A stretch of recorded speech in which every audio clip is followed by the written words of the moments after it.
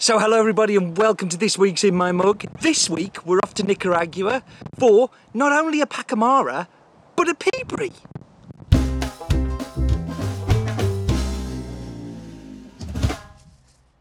How exciting is this that we have not only a Pacamara, but a Peabry. This is not something that is super common in the coffee world.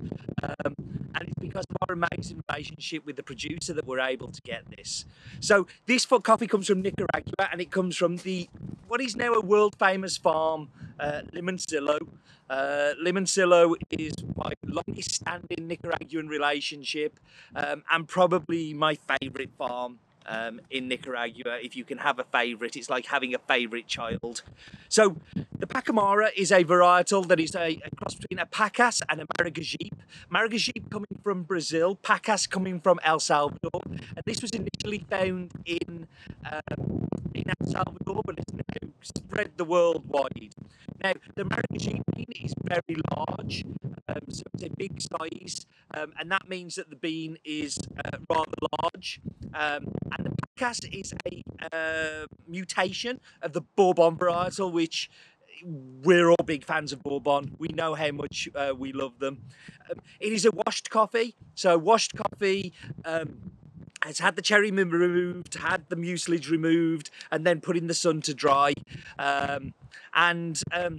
This coffee has a fairly unique profile, being that Peabry. So what is a Peabry? Inside the cherry, you have two seeds. The two seeds form and push against each other and give the beans the flat edge, and then you take it out and that's the coffee seed. Now, sometimes the two pistils that fire to create the seed, one misfires. So you have one seed form inside the cherry and not the other. Because it doesn't have that harder surface to push up against and give it that bean shape, it tends to go in a little ball. So it's kind of goes round and tends to be smaller than your average bean because, you know, something's gone wrong in that process where the cherry has formed. Now, this is a slightly bigger ball because it's a Pacamara, so you've got a slightly bigger one, which is kind of fun. Now, this happens between 5 and 15% of coffee cherries, depending on the varietal. But in Pacamara, we can safely say it's around about 6-7% of the harvest would form a Peabry, and because Pacamara harvests tend to not so big and not so huge, then this one is definitely something that you need and is not something you would see all the time. So I'm going to hand you to Virtual Steve, who's going to be in a much less windy place, who will take you through all of the farm details and stuff like that. Then I'll be back in a few minutes to taste the coffee with you.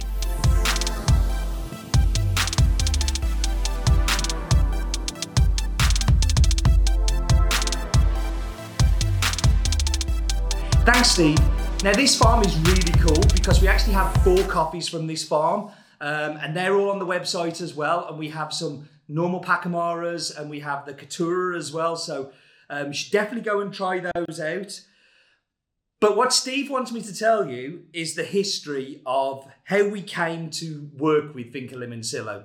So back in 2007 now, we've been tasting a lot of coffees from Nicaragua, and it was a Cup of Excellence auction, and there was a table full of coffees there. And one of them really jumped out as something that was special, and that was the Nicaraguan Limoncillo Caturra. So we bought it in the auction and found out just a few hours later they actually knew the family for quite a while. And the family is headed up by Dr. Erwin Maresh, who inherited the farm from his family and is a 4th generation coffee farmer. And he's been in coffee as long as he can remember. When I chat with him, he always talks about that coffee's been his life. As much as he's a retired medical practitioner and a gynecologist, he has always been surrounded with coffee, and it's always been his thing. Now, we've started to buy that coffee through an importer after we bought that Cup of Excellence lot. But after a fallout with that importer, it meant that we had to kind of work more directly with the producer, which I think was only the 2nd container we ever bought directly. But since then, we bought it every year and we continue to work really hard with the family. And there's a number of reasons why we really love and trust the family. The first thing is that they pay their staff 30% more than the minimum wage. Not because they have to, because they want to. They provide free housing for over 60 families within the farms. So people that work on the farms are able to build and have somewhere to live there. They provide free electricity and running water for all of the houses there, which sounds like a very basic commodity, but in somewhere like Nicaragua, which is the second poorest economy in the Northern Hemisphere, it's quite a big thing. They provide free food for everybody who works on the farm. So they go during the picking season, they will go up to the pickers and deliver them tortillas and beans. So they've got lunch to have there. They provide free daycare for all the families to use. So if they have children, they're able to drop the children off at the daycare if they want to. They provide free healthcare for the people who live within the farms. And they employ a teacher on site that not only looks after the children's education, but helps with some more adult education. So, and also like recreational things. So like, woodwork or pottery or things like that.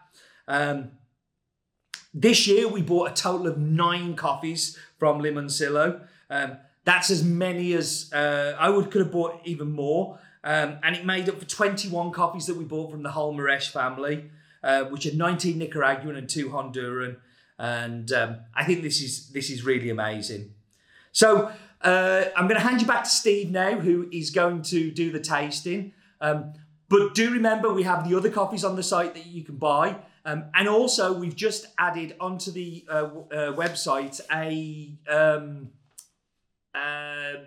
natural geisha, a Hawaiian geisha from Bolivia, which will not be in my mug. It is a very special reserve just for people to buy from the website called Rarity. So you won't get it as part of your subscription. So I really recommend you to go and check out. I'm going to put a link on the screen now for you. Thank you, Virtual Steve, for your pearls of wisdom as always. Let's get into the tasting. So I'm going to be using my classic old In My Mug logoed mug. No longer in use, so this will become a collector's edition. So let's get into it. So, for me, this is a kind of strange coffee because it has a little bit of a natural profile. There's some dark chocolate notes in there. There's a little bit of like dried fruit. I'm thinking sultanas. But then when it really comes through with its properties, think like biscuit, like digestive biscuit with a really creamy sweetness. And the best descriptor I've come up for it so far is like a normal cheesecake. It's because it's got that lovely creamy mouthfeel and thickness and gloopiness and viscosity, along with that biscuit sweetness. But there's definitely that hint of dark chocolate, and there's definitely that hint of a dried fruit in the background. I think this is a really unusual, unique coffee, and I'm super, super pleased and proud to be sharing it with you. So I hope you're all keeping well. This is my last one in isolation, so I'm hoping that next week I might be able to go back in the studio and do one, which would be, studio sounds a little bit grand, doesn't it? But back in a little bit of normal, the normal world, as I'm going to be in the roastery next week. But in the meantime, do remember, life is too short for bad coffee.